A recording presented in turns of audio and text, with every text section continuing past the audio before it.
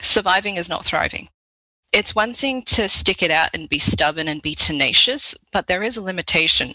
And we live in a society, in business particularly, where everything is data driven. It's all about metrics, KPIs, are you hitting them? But when is the breaking limit? Do you recognize the breaking limit both as a business, as a professional, and as an individual?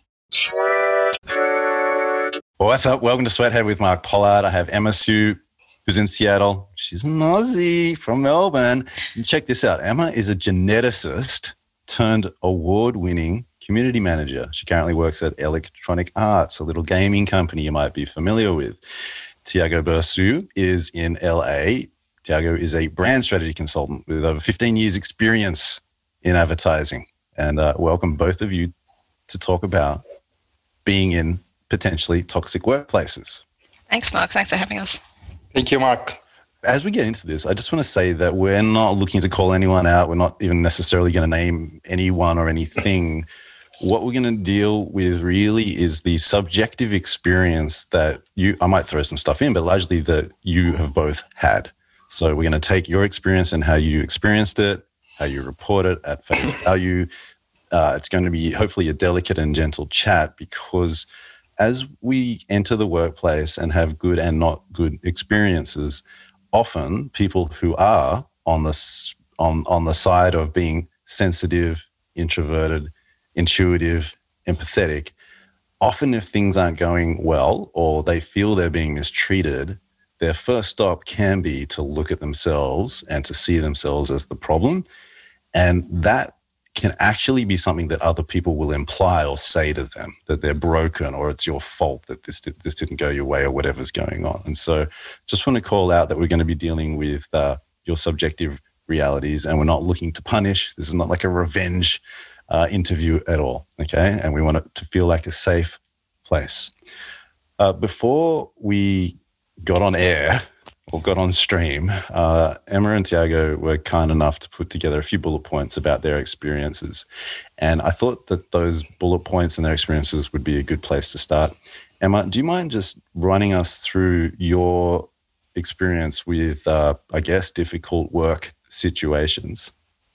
Sure. So these are sort of my observations and what I gave you, Mark.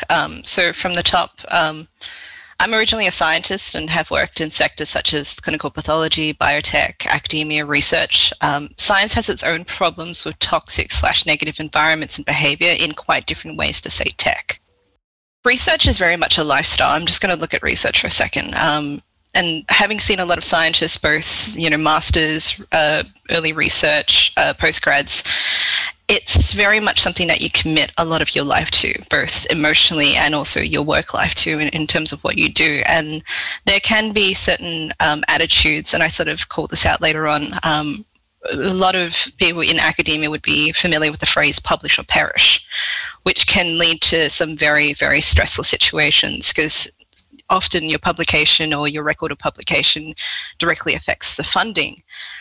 So it becomes a very personal and professional investment, and there's a lot of personal pride and ego that's part of it. But I feel like that's very much applicable to a lot of different situations. But that's sort of like an insight that I've had having a foot in the science world and also eventually into the gaming world. But yeah, that's kind of my first point. Mm-hmm. Yeah, I know a few people who are academics, professors in New York, in their 50s, and they're pretty well-balanced individuals and pretty self-aware and empathetic, actually. But they'll make jokes about how they know how eccentric academics usually are and how a lot of it is about defending yourself, your ego. And even the way that you look at how they write their books, the introductions are often super comparative. Like, this professor or this academic didn't find out this thing that we found out. There's like a little cat fight in introductions to a lot of the more academic books. And they will talk, and not in a mean way, about how a lot of the people that they're around, you've got to be a little bit careful, and I don't mean this in a judgmental way, are definitely advanced on the spectrum of being disagreeable and not empathetic, and maybe not a lot of eye contact going on as well, right? So that is baked into academia. It seems to be baked into science a little bit as well. What about as far as, also, it's so strange that you went from science to community management. I feel like that's its own episode. But like, what about your experience in more of the community management and marketing world, where a lot of your context, I guess, has also been the games world, which is known for a bunch of like toxic masculine behavior, right? Yeah. So that's a huge topic in and of itself, and I find it personally fascinating. Just for background, I've been a gamer for most of my life, but I would never consider gaming as a career prior to whenever I did my career change. But it's been well documented that there is toxic communities and that certain toxic behaviors have been noted. And unfortunately, it's a problem that we really need to address because sometimes you can just have bad instigators within communities, and that attitude can spread and spread and spread and basically metastasize, which is not healthy for anyone. It's not healthy for the people who are actively engaging in communities. It's not healthy for people who may not be actively engaging, however, do read forums, posts, social media and stuff like that. To see that reflection of them and their product, it's not a good feeling. And then again, being on the developer or even marketing side, when you're faced with such vitriolic criticism sometimes, it's really disheartening. And it's not just your professional sort of work on the line. You are in some ways having put in an emotional investment into the work that you produce. It's actually kind of not great, and that can contribute to a lot of sort of bad feeling and even eventual mental health sort of problems. To take it to the extreme, we've seen cases, and it has been documented, where there's been threats of violence, death threats, that sort of thing, which is extremely unfortunate. Me personally, I have been doxxed. So, it gets pretty hairy. But this whole area with regards to toxicity and games is really fascinating in lots of different ways. Right. So your entire career, whether it's been in science or through streaming, gaming, and through your professional work, you're surrounded by essentially toxic behavior. Like, have you had a toxic-free period of your like adult life? There's definitely been bright moments. I wouldn't say that my entire career has been toxic by any stretch of the imagination. I've had wonderful colleagues, wonderful experiences, great jobs which I've taken away good stuff from, and also learning experiences, developing myself, going, how am I going to handle this situation? Developing my own coping and resilience techniques through that as well. I mean, when you're doing front-facing work, whether that be client work, if you're working on an agency, dealing with a difficult client, dealing with social media and trolls and a lot of bile in that way, we all sort of come up with our own mental defenses. How do we deal with a difficult situation? So I've taken it as unpleasant as it's been. I've kind of taken that as much as I can as a positive way to develop myself, and how can I better be resilient? How can I better mentor people who are in those situations? Yeah. Like, how do we better support these people who are in these circumstances? And often it's unwarranted, but how can we help them? Yeah, I like that. And I think for this conversation, I personally want to differentiate. I don't know if you agree. I want to differentiate the idea of toxic company being like, they're just not nice to me, or I just don't like it. That's not what we're talking about here. When I'm thinking about somewhere that's toxic, we're talking about companies that allow, enable, maybe encourage, implicitly or explicitly, behavior that has a gentle or an explicit violence about it that will really get someone to question who they are. I'm not talking about like, my boss was, not great to me today. Didn't like my creative brief. What a toxic boss. Like, that's not what we're talking about. Okay. Cause you could just use that word toxic to describe anything that's not going your way. Emma, thank you for that. Tiago, you've got a timeline that is very similar, or a history that's quite similar to a lot of people I know, where you go from being a strategist and encountering some interesting characters to getting more senior roles, and still encountering some funny characters. Could you run us through your history? Sure. My toxic experiences started very early when I was an intern, and that came as a shock because I was on university where I was doing well, when I was being well regarded. And I think in my naivety, I thought that would translate automatically to success on the work environment. Mm-hmm. And when I got there, I had terrible experiences, like boss humiliating me in front of a bunch of other people in the office, or me making an observation about what I have seen and being disregarded and being stupid or being something that I shouldn't voice it. And that got me very off guard because I, on the guest out wasn't closing. How come I'm good on what I'm doing on academia level, university level? Why that is not translating into work? So there was this instance when I was doing a competitor review for Latin America. So all the big guys in Latin America were listening to what I was saying, and I make an observation about how, and by the way, that competitor did this. And they were surprised because it wasn't usually the behavior of that particular competitor doing that. And my boss said, "Are you sure about that?" And I was like, 30 people look at me and say, "Well, I think I'm sure." And she said to me, "Well, if you're not sure, don't voice it. Otherwise, you embarrass yourself." So that was like, the first kind of shutdown that I had. In the end, I was right. And I was more stupid because then I confront her. So I gave to her, and didn't help me at all because, she felt that I was confronting her and I wasn't being professional about the feedback and all that shit.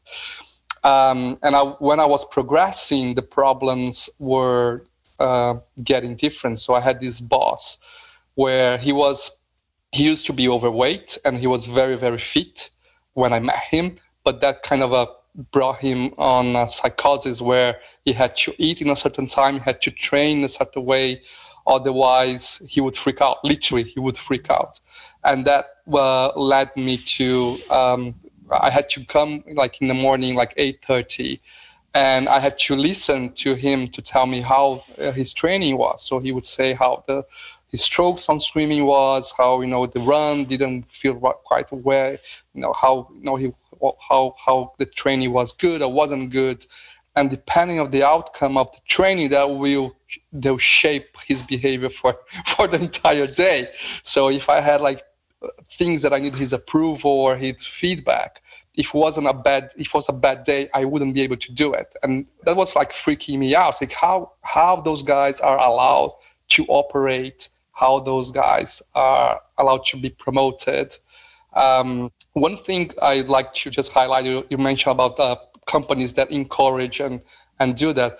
I think there is that for sure, but on my experience, usually I believe companies are made of people. So I don't regret any of the companies I work, but I regret the teams I work. So I think there were like teams that were very toxic or people who were very toxic. But if you cross the office and go to the south side of the office, that would be a completely different environment and experience. And I think that doesn't help because it's when you voice your concerns, people say, "Well, I never experienced that. Actually, that company X was great. I made amazing friends. I had a mentor. All those things that you expect when you start your career." And I felt that when I was progressing, I talk about resilience, and I think it's a good thing, but also a bad because you start to getting more. So yeah, no, I'm a tough cookie. I have a tough skin. I can take it. And last year was the first time that I had to take drugs because I couldn't handle it. I thought I was so strong that I could take anything. When I got myself, I was having panic attacks. I wasn't able to sleep, and I had to take drugs to help me out to control. And that really freaked me out because I wasn't. Can I say fuck? I think you just did twice. Fuck, 3 times. You're starting to raise your bar, your emotional bar. Yeah. And I think in the end it doesn't help you at all because you get to a limit that you think you are invincible, that you can take any shit. But then there are side effects that you don't even consider. Yeah, Emma? I totally agree with you, Tiago. I would caveat the resilience thing as survival is not thriving. Surviving is not thriving, basically. Yeah. It's one thing to stick it out and be stubborn and be tenacious, but there is a limitation. And we live in a society, in business particularly, where everything is data-driven. It's all about metrics, KPIs, are you hitting them? How can we pivot towards action? Which, okay, great. great in concept, great in terms of business talk, but when is the breaking limit? Do you recognize the breaking limit both as a business, as a professional, and as an individual? Because I have burnt out several times through my career in different ways, and often we drive ourselves so far that we lose our soul in the process. We lose our emotional capacity. And when we start losing our empathy towards others and ourselves and what we do, when it's just like, no, I need to hit this deadline, I need to perform, I think you're way down the path already. And that is toxic. That is a toxic mentality. That is a toxic situation that you have yourself into. And I'm really sorry to hear about what you went through. When you're to the point where you need professional help and medication, that's way far. So surviving is not thriving. Yeah, it's interesting, Santiago. I want you to finish some of the other things that you've gone through, but I also want to point out it's some of these concepts. I mean, big words, and I don't mean big because they're long, but important words like humiliation or burnout or empathy or like imposter syndrome or imposter phenomenon, which you've not said yet, but will probably come up, through to resilience. You know, I think all of these words are useful if you can look at them with a slightly detached eye, where you're like, gaslighting might be going on, might not be going on. How do I feel about it? Resilience, what's good about being resilient? What's not good about being resilient? Because resilience is one of those words, and grit, those two words have popped up because of books connected to things like the growth mindset, and the science, the research, the ideas, philosophically, psychologically, super useful. Super useful. You know, I've come across neuroscience that talks about how the brain, if it can see a fear situation and then go, yeah, I'm going to do that you're talking back to the brain. And because of neuroplasticity, the brain can rewire itself. Over time, that reaction gets built into you. And that's how Navy SEALs basically outcompete other people when they're competing to become a Navy SEAL. Psychologists will also sometimes talk about how the ability to change perspective or have a different perspective about a traumatic situation is actually more important than whether the traumatic situation happened. That if you're like, that wasn't that bad for me, I'm okay, I got through it, that's what actually matters in your subjective reality. But I just really wanted to call out that some of these words, I get nervous that they take on this meme momentum and everyone's like, oh yeah, I totally have imposter syndrome, or I should be more resilient. Yeah, but you also might be being abused. It's you got to kind of keep those things together rather than overly identifying with one where you start to hurt yourself, right? Totally. Tiago, do you mind finishing the other? Because I like the senior situations you went through. I relate to. And to your point, it's hard for you to recognize. So one of the things was where I had a boss that he actually, the HR said, that was because I went to the HR to kind of ask how I deal with this guy. And they said, well, no, he has this unconscious bias. And basically what she was saying, he's a racist. So he was Brit and he was from upper class. So he, even in the way he talks and people he surrounds, he's all posh people from Chelsea area in London. And he chose me to say, well, this guy, I really don't like him. You know, I don't like his accent. I don't like his culture. I don't like where he's come from. And he really went to me. And I was trying to kind of, the resilience part of me was trying, okay, all right, I will try to show to this guy that I'm good.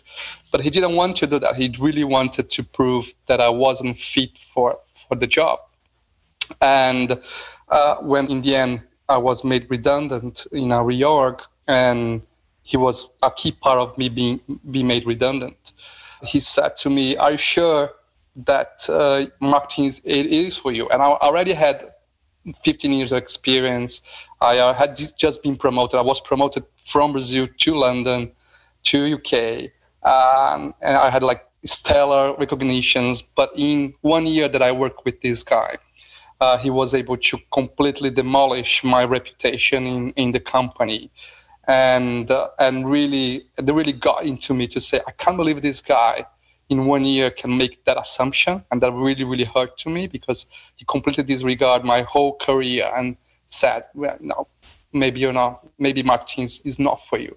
Mm-hmm. And that took me a while to get into it, because You felt like, oh, maybe I was a client side at the time. Client side is not for me, or big companies are not for me. You try to caveat something to justify, what happened, and later on reflecting, like took me a year at least for me to, because I got different interviews, and after that, and none of the interviews kind of succeed, and everyone was saying, well, I don't think Thiago it really wants this job. I don't think Thiago really is keen to this or to do that. And I felt it was like an after effect from what happened in that area. Another one was this, when I had to take medication. I was appointed to open up an office here in LA, and we worked, like we negotiated for 6 months what is going to be the role, and it was a kind of MD role here, like pretty senior, being the face of the company here. And so we were very thorough in terms of what entails that job and what kind of support I would have. And when I was hired, basically I was told, well, the business is sinking. We need help to find new business pretty quickly. And the pressure, so the whole job description that we agreed went to shambles. It didn't happen. But they never said, well, let's change the description. They just assumed that was the job description from the start. So we have those crazy conversations where I say, well, but we didn't agree on that. But because it was all verbal, nothing was written, and it was very friendly and it was very amicable. You were trusting that the person is in the same page that you are. And they, at the end of my period, that said, well, Thiago, is not working. You've been here 3 months. So it was overseas. So the company was opening up an overseas office in US. They are Europe based. And they said, well, 3 months is not working. You haven't brought business enough to pay your salary. And you get this phase, say, well, what do I say to these people? Do I say to them that if you want to open a business, you should at least have a business plan of a year? Should I say that it's very rude for them to expect 3 months to be break even with one single person? Do I tell them that it wasn't what we agree? And in the end, you make a balance and said, what is best? If I just keep silent and walk away and pretend that everything is fine because you don't know who you're going to meet these people again in life, or do you confront them? And I choose to be silent and say, well, okay, I understand. Yeah, it's not working. Mm-hmm. Shake hands and move on. Mm-hmm. Yeah, just a quick story, and then I want to get you guys talking again. But I had a couple of funny runs. I was relatively, because I did digital and brand work growing up, I was often just left alone to do my thing, or we just work in teams, or in Australia, it's flatter anyway. And it's not that you don't encounter, difficult personalities in Australia. It's just that it's flatter, and we kind of, in my mind at least, we just get on with it. And in the US, there's like hierarchy and a lot of people fussing over all the work so that they can have their name on it. And to me, I didn't grow up with. So I had to adapt to that, and I really struggled with it because it felt super like manipulative. And then I took a couple of really senior jobs. One was to run an agency in New York, and the holding company closed it after a month, which made sense on paper because they bought a digital agency, wanted them to move into our space, and this small version of the big thing that I had joined didn't have many people. And later you find out weird things, like apparently this large company tried to buy the company that I had been at formerly, and maybe this was a revenge hire, and then had a meeting at the top of a skyscraper in Chicago, and the global CCO, super well-known guy, as we're discussing them folding this company, just looks at us and goes, the main thing is your career. I'm like, what is this? What are you even talking about? Like, I'm on a temporary visa with family here. You just close this thing down after a month without any actual interaction about it, legitimate.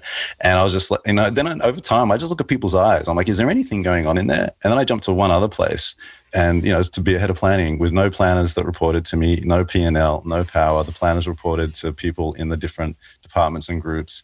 And I got there, and people would say to me, we don't want planners here because we do the strategy. And I was just getting gaslit the whole time, basically told, go do presentations about strategy. And then I would find decks from 7 years ago of other people who'd done it. And the day I started, a person in the role was leaving, but no one had told me about it. And I was like, oh, what have I done? And it gets to you because, yes, you might approach that situation with a bit of confidence and ego. I try not to carry myself with crazy arrogance. Like even as an employee, I try to be coach-like, to do creative work, you're going to have a little bit of an ego because they correlate. And then you get into these situations and you're like, what have I done? Am I an idiot? How did I not, one of my questions.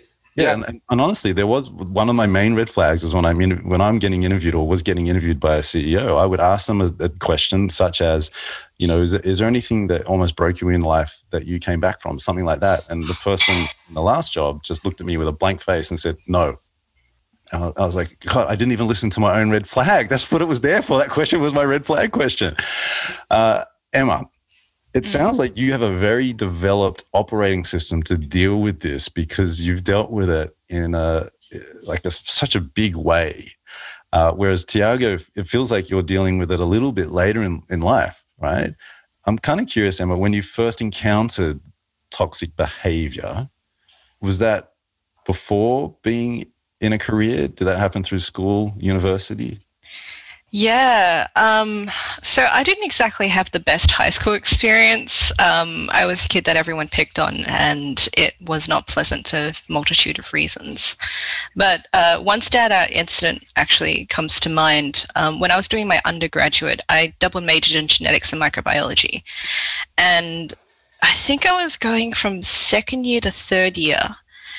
And I had a professor, my genetics professor at the time, on the other side of the desk. He said, so what do you like? What do you like doing in your life? And I said, I'm a hobbyist photographer. I like doing art, that sort of thing. He goes like, okay, all right. So you should probably do that because you're never going to make it as a scientist. Like straight up in my face. And I had nothing to say for a moment or so. And I said, well, thank you for the feedback. Anyway, during a year later, I actually had him again as a lecturer, and it was the last class of the semester. And during that year, I'd picked up my socks. Like I'd really I'd gone from being a mediocre student to finishing top 15 in my class. And I also worked for a clinical genetics service as part of a clinical network, and this was all as an undergrad. I actually hadn't had my bachelor's yet, so I was very fortunate in that way. And my senior manager in that clinical genetics job was actually a friend of this particular lecturer. So at the last tutorial lecture for the semester, I actually went up to him and said, hey, so last year you told me that I'd never make it a scientist. Do you know this particular guy? And he goes, yes, he's a friend of mine. I was like, he's my manager. And so that was my one moment of vindication. It's like the guy didn't really have anything to say to me, but also what gives you the right to tell anyone that they're going to not make it in their chosen career, that they're not going to make it in the field they studied for, without knowing their background, their aspirations, their dreams, what they actually want to do. I could have dropped out and done teaching for all he could have known, but it gives no right. But unfortunately, people get off on this sort of thing. It's a bit of a power play. I'm not bitter about it. I kind of look back and kind of laugh in some ways because, well, I'm no longer a scientist, so I guess he was somewhat right. But it's like I've experienced that throughout my adult life, really, and also in part of my adolescence, which is unfortunate, but it has sort of shaped and has sort of shown me what I can do. But I totally admit, after that lecturer told me that, you're never going to make it a scientist, I actually went home and cried. I remember being on the phone to a friend, and I was just like, what am I done? Like, what am I doing? What have I done? I love I love this subject. I could recite. I could tell you what the base pairs were when I was 10 years old, that sort of thing. But yeah, and it's just something that I remember, defiance. But it's not the same in every situation. I was kind of curious because, like, the way that you present yourself, at least in this interaction, is extremely thoughtful. And on the one hand, that could probably be pretty intimidating to someone who's just dealing with this for the first time and might be in the phase of, it's me, isn't it? It's me. But the thoughtfulness that you're projecting right now, and the confidence that you're projecting right now, it sounds like it's come from almost a lifetime of dealing with put downs and people coming at you. How do you feel now about you, about your life, about your relationships? I have my good days and bad days, same as any other human. There's a lot of times where I question myself and the work I'm doing. Is it actually fulfilling?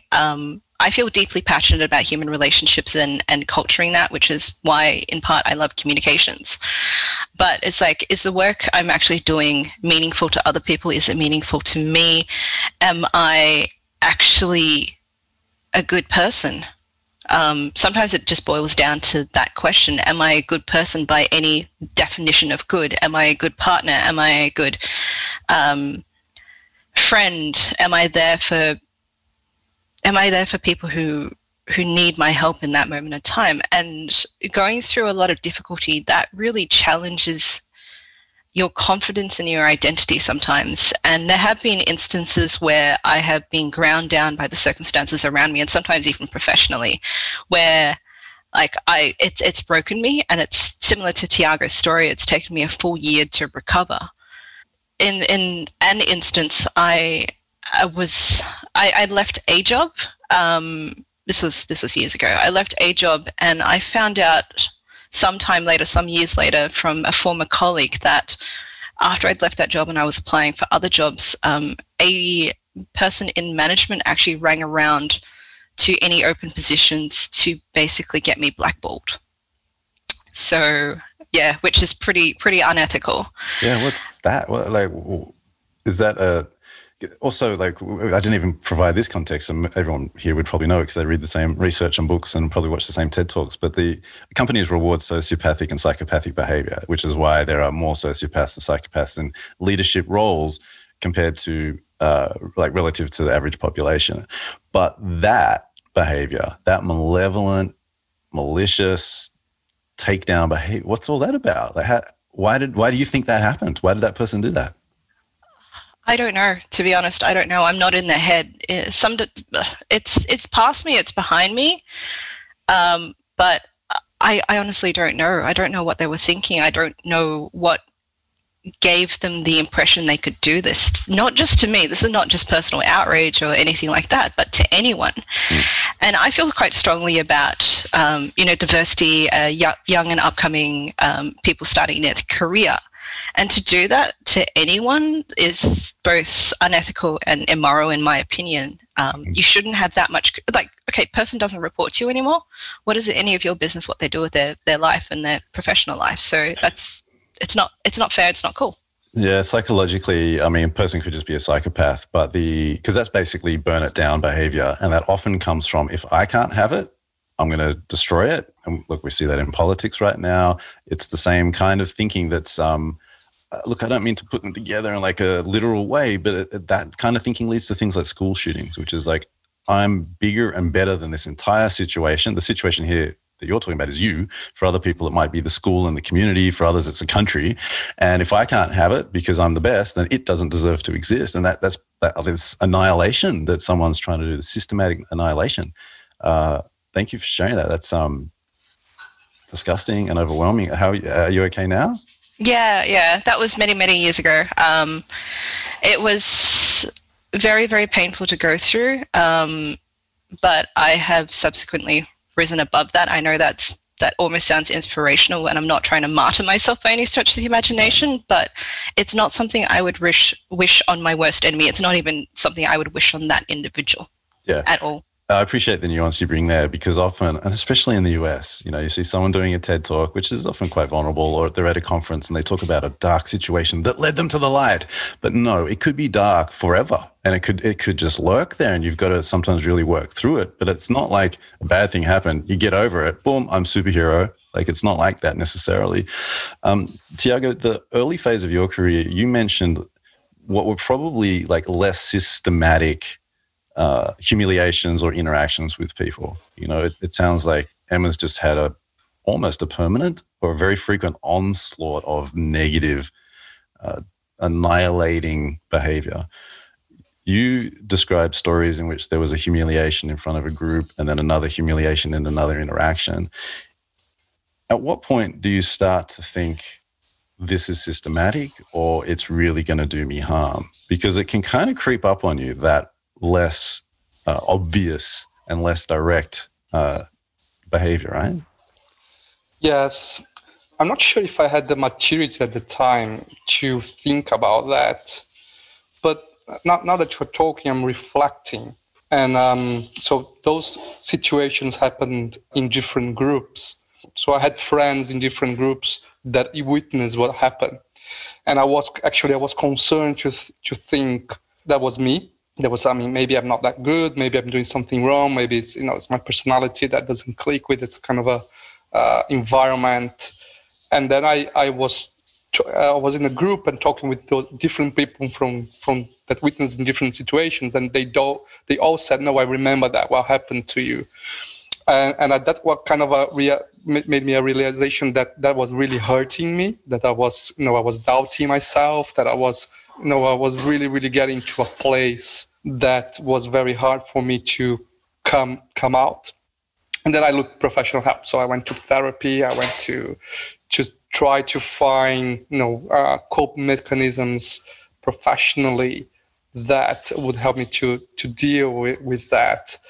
And that kind of helped, because I'm here, regardless of my what professionally, which is to Emma's point, I don't feel that I met awful people all the time, and I'm surrounded by awful people. Not at all. I met like wonderful people. I had great times. I did fantastic jobs as well. But those mechanisms in the beginning really helped me. But later in my life, I started to, taking that's life. So I have to deal with that. So I'm strong, and I'm only more recently that I'm trying to kind of put my armor down. And if something is not nice, I won't take it. I will. Doesn't really matter if I was only in this company for a month. If I facing that the red flags that you mentioned are coming up, instead of being concerned, well, what the market's going to think about me if I leave after 3 months. That's actually is becoming less of priority. I'm really more aware, more concerned about my mental health. If I'm happy doing what I'm doing, if that's being fulfilling. I know that a lot of people don't have that luxury because they have bills to pay. So am I. But I have a partner who also helps, that allows me to be more selective. And when I'm going for a work, not only for the money or not only for the pay the bills, but also, is that place going to hurt me or hurt me mentally, or it's just a tough place? Because that's a fine line. When you are burned so many times, I'm sure Emma probably thinks the same way. You always have a second guess where you're going. At least it's what happens with me. So every time that I join a new company or a project, I always looking for red flags or things that, well, this guy might be a problem. Let watch out. Emma. This is why I sort of think that toxicity can be very, very subtle. It was just the other day I was reading some research that overconfidence and arrogance is contagious, which I thought was actually pretty interesting. But sometimes it's not just overt, like, you're terrible, you're a terrible planner, strategist, creative, etc., etc.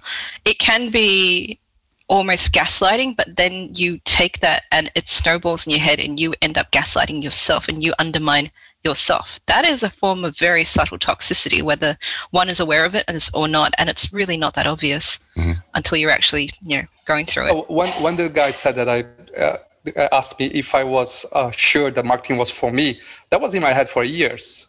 Was for years. Yeah. Even I continue on marketing, I still, when I'm facing with some challenge or even like a normal thing, like I had a brief that I was having a hard time to crack it, that bugs me. Say, was he right? No, and maybe I'm not that good, right? I mean, there are cultural dimensions to this as well. Like I hear from a lot of people in Sweden who are in India. India has a caste system, a class system. A lot of people who own the agencies there are from super long, old wealth, right? And they can get people working 80 hours a week with zero empathy. It's just the game there. That's what I hear about. Not a criticism. You know what it is, actually. Just, be a bit nicer to each other. In the US, you get things like Minnesota nice, where they're nice to your face, stab you in the back after you've left the room. And it's funny because that comes from Minnesota having, from what I understand, somewhat of, I guess, a Scandinavian or German history where collective cultures matter, helps the people survive, and so they want things to feel good. And then when you leave the room and they stab you in the back, or then I had a good walk around Central Park with Jason Lonsdale yesterday. I'm sure Jason won't mind me mentioning this. He's head of strategy at Ogilvy, and he talked about pitching in South Korea, which I've also done. And I sought clarification before we went and was told I was confrontational, but I was talking like this to protect my team. And I got reported for being confrontational just because I was trying to clarify the agenda for the meeting and some of the treatment of my team. And Jason said that because of the need to save face in South Korea, it's not uncommon for senior people to fall asleep while you're presenting, because if they fall asleep, it means they can say, I didn't hear what was presented, so they don't have to disagree with it. Like, it's kind of toxic, right? And I mean, South Korea is trying to adjust other behaviors, such as all the young people having to go out and get drunk with the boss, including young women. They're trying to correct a lot of that. So there are cultural dimensions to some of these things as well. This is a loaded question, and it's from the Facebook group. It's from Colin Gray. Why do you think companies promote and reward bullies? You can challenge the question, but that is a question that's available to us. I think there is, I know bullies usually, they are very self-confident. Now they really seems that they have the shit together. They know what is the path that they have to go. And, they have this kind of a clear vision of what has to be done, and they will move mountains to make it happen. All those guys, they bring results. They destroy teams. But in the quarter, in the short term, the stocks are high, the net sales are high, because there are results. And of course, nobody measures the after effect of that, or other dimensions like the happiness of the team, or how many people left after that great year. And all those things. So when you look at the numbers, that guy has a stellar track record. He's delivering, right, on the metrics that matters for the city, for the Wall Street. I think in part, confidence can be translated as competence, especially if you don't know the finer details. I've seen, and I've definitely heard of situations from other professionals and other friends that similar to the line of my success is your success, and that all just because you report up into someone, it's a team effort, and that can be misconstrued as sort of success at all costs, and literally at all costs, as long as it's not your personal cost, as long as it's not your wringable neck. So I think that could play a part into it, and why people fail upwards. Sorry, that was kind of like a half-baked thought. No, totally. I get it.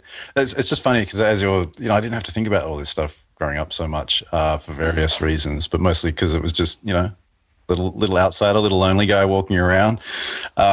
But, there are people, you come to New York, for example, and there's definitely people who have a very simple binary way of looking at the world. You're either predator or prey. Yeah. You're an owner or you're enslaved. It's your reality or you're like an actor in someone else's reality. I never thought about that until I moved to the US. I never thought about being super confident. I mean, in Australia, both of you are not from the US. And forgive me for talking about Australia so frequently. It's just where I grew up. Seeing someone from a Seattle tech company clapping at the end of a presentation, that was weird to us. We're like, whoa, calm down, and why are you so confident and eloquent? We're just mumbling our way. I'm also now dealing in multiple stereotypes at the same time because I'm super talented at stereotypes. How have both of you dealt with the need to feel and then be confident in this new country? It's been interesting. I mean, like you from back home in Australia, the work culture, and I don't say the work culture in terms of the 9 to 5 necessarily, but the work culture and the interpersonal and interdepartmental relationships are quite different from what I experienced back home. I felt like in Australia, there was more of a sense of camaraderie of that you could just walk up to someone's desk and be like, hey, I got a question about this. Can you clarify this? Or can you gut check me on this? Whereas in the US, it's a lot more formal.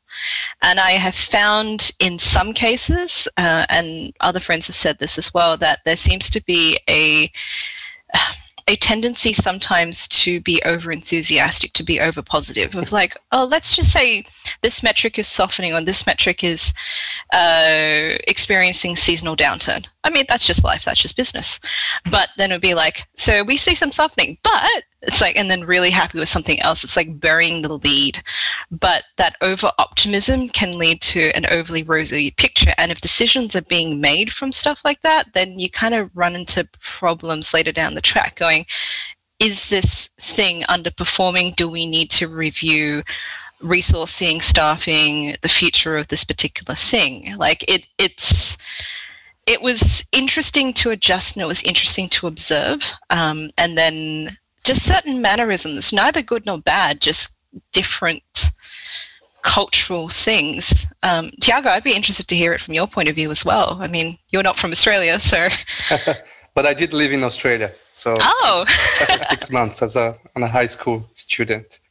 I think there is, I'm in the West Coast, so I think this overly optimistic is even turbocharged here from like the little things like, did you have like a great week? Say, oh, I had a normal week. It didn't have to be great. So this is kind of, I concur with this overly optimistic lifestyle that they have. But at least my professional experience here, it wasn't. But I heard from different people where they. My personal experience wasn't that I had to be more confident than I am just to meet my peers or meet people in the same level. I think they were quite understanding that I come from a different culture, in that perspective at least. I come from a different culture and my mannerisms are different from them. But I do have friends that they were working here in the West Coast, and she was kind of put down because she wasn't very vocal on the meetings, so she told me that many times that she didn't say anything in a meeting or anything meaningful or anything that would make an impact. She would be told down, say, well, you have to be more vocal, you have to make a point. Even if you don't have anything to do, maybe you are agreeing with the person, maybe you're just kind of digesting. But it wasn't my experience, at least. But I haven't a part of that startup that I was helping to build it up here. I always been a freelancer in the US, so my experience has been almost as a contractor, and I understand the relationships are different when you are freelancing. Let me ask you one final question so you can get your days back. It's one of those topics that I know that I could listen to you both talk about and ask you questions about for hours and hours, and I'm not saying that in a fake way. It's more than half. 99% of the reason that I do what I do right now is hearing these kinds of stories and knowing that it's so easy to implode because people who experience these things, who are agreeable, who are intuitive, who are sensitive, who are empathetic, who think a lot, who maybe don't feel very supported in their lives, or at least in their work lives, you can just disappear into your navel and you're like, singularity. And so these kinds of stories drive a lot of what I do, even if I'm talking about how to write a creative brief. This is what's going on. Final question for you. For somebody out there who suspects they're in a toxic situation, and I appreciate, Tiago, you differentiated between toxic company and toxic groups or toxic people, but for somebody who feels that they're in a toxic situation right now, what are ways that they could diagnose and then take seriously the situation? And then what kind of action might they take? Emma, I'll start with you. It's a big question, I know. Yeah, it's a pretty big one. How is your communication? Like, how do you feel people are communicating around you? Is information being withheld from you? Is it being withheld from your group? That's sort of one flag. How much agency do you have? Are you taken seriously? Like when you present a perhaps politely dissenting opinion, are you being dismissed? Like, it's almost the devil is in the detail in some regards, and being able to read the room around you without going mad, like without thinking that, oh, everyone's out to get me. It's not quite like that. It's being objective in terms about how is your leadership, is the vision clear for your project? Is it just kind of like, oh yeah, we're just going to run around, we're just going to ad hoc it, which is beneficial in some situations, but not all, and not for the long term. Communication, agency, advocacy. Do people have a bias for action, for standing up when they feel like something is of genuine concern? God, I feel like it's going into a bit of a list, but that's probably where I'd start first of all. But also look internally, look at yourself. Are you happy? Well, are you content? Maybe happiness is a stretch too far, but are you content with what you're doing? Mm-hmm. Do you see yourself continuing to be content in what you are doing? If something were to change, how would you feel about that? And doing a little bit of I don't want to say soul searching, but just a little bit of analysis and just centering yourself and positioning, like, am I okay with my situation? Am I actually comfortable? Can I rely on my coworkers? That sort of thing. So that's probably where I'd start first of all. Testing for what's real, like testing for what's authentic. If you're getting access to all the information and all the relationships, or if you're getting access to some of it and there might be lies like coming through as well, and then whether that's hurting you or helping you grow. And it's almost like, instead of talking about a cost-benefit analysis, it's almost like a growth-pain analysis, because I do believe it's useful to think of all these experiences as a way to grow. But also, like, if it's deeply painful, then you need to explore that. And it can mean that you need to just think for a few minutes at least, or a few days, like, what are you doing on this planet? You know, what do you want to do, so that you can realign that growth pain analysis or calculation with, oh, you know what, I'm doing this for a different reason, and that reason doesn't even come to life in the job I've got now. Therefore, I probably do need to work out how to take action and make a change. Tiago? I think my approach, it's funny you asked me that, because, you know, as you can see, I have a master. Yeah. Are you in it? Are you in the middle of it? No, I'm not. But still dealing with it, right? No, last year happened, and I thought I had master, you know. Mm-hmm. So because those things come in so different and in different forms. So my examples was from being humiliated in public to I have to listen to the guy tell me his training schedule before starting the work with him. So the abuse or the toxicity can come in very different forms. So it's hard for you to pinpoint what is just, you know, it's just a character thing. It's just like the guy is just a character, or is actually abusive. But usually I start with my own body. Like if I feel that, you know, I have a stomach ache, I have a cold kind of sweating, this kind of thing. It's a sense that relationship is not good in a way. It doesn't necessarily means that it's, you know, I'm being abused, or it's just like it's not good. Like, because I'm anxious to talk to that person, you know, that doesn't make me feel comfortable. So that would be my starting point. And then I would start to see, well, is it something that is me? Could be me, like I'm not performing, I'm not happy, or is it something that it's particular at me? And I think what Emma said, like, do I see the same behavior to other people that are in the same situation? You know, the treatment is different. I mean, there is a little example, if you allow me. So we work overnight, like we had to work overnight for a project. That wasn't even an agency, it was in a consultancy. And that one of the partners didn't like me for a particular reason. And everyone started late, because we work overnight. Like, we were home like 5 a.m. The guy gave me a hard time because I was late, and like literally half an hour later, the other person arrived, and he was all laughing and, you know, hugging the guy. Oh, what happened, guy? What are you doing here? You're late. Oh, come on, let's have a coffee. So that was clearly an indication. Of course, it's an extreme, but it's a clear indication there is a different behavior towards yourself versus others, which, you know, signify that there is toxicity in that particular situation. It's not, because you could say, okay, the guy was a bitch to everyone. You can, of course, disagree with his behavior, but it wasn't toxicity to you. You know, it was like the guy is just a jerk and he doesn't see that we have worked overnight. But it was particular to a particular it was individually to a particular person. That's a clear indication there is something very personal to you, and that's where we have to run. That's my advice. Like, try to find something else and move, because it's very hard to. I think it's very hard to overcome when it comes to that particular thing, because there is emotions involved. It's not a logical decision. It's almost like a friendship has been broken, or a relationship is broken. It's very hard for you to mend it. So I would try to move and just do something else. Okay. I can tell Emma has some communities to manage, but in an award-winning way.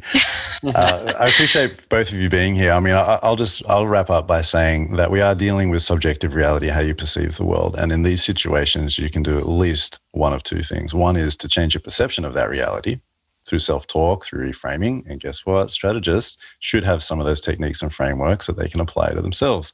The second option that you have is to change your reality. And to do that one, possibly the first one, but to do that one means exploring in a more honest way what you're about, what you respond to, what brings you to life, and then holding on to it in a way that people can't take from you.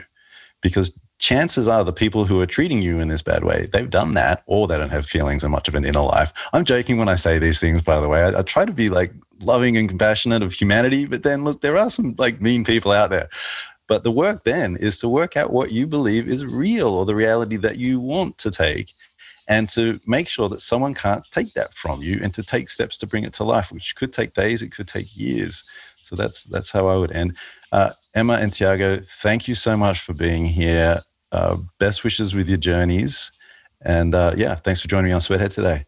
Thanks, Thank Mark. you very much. Thank you.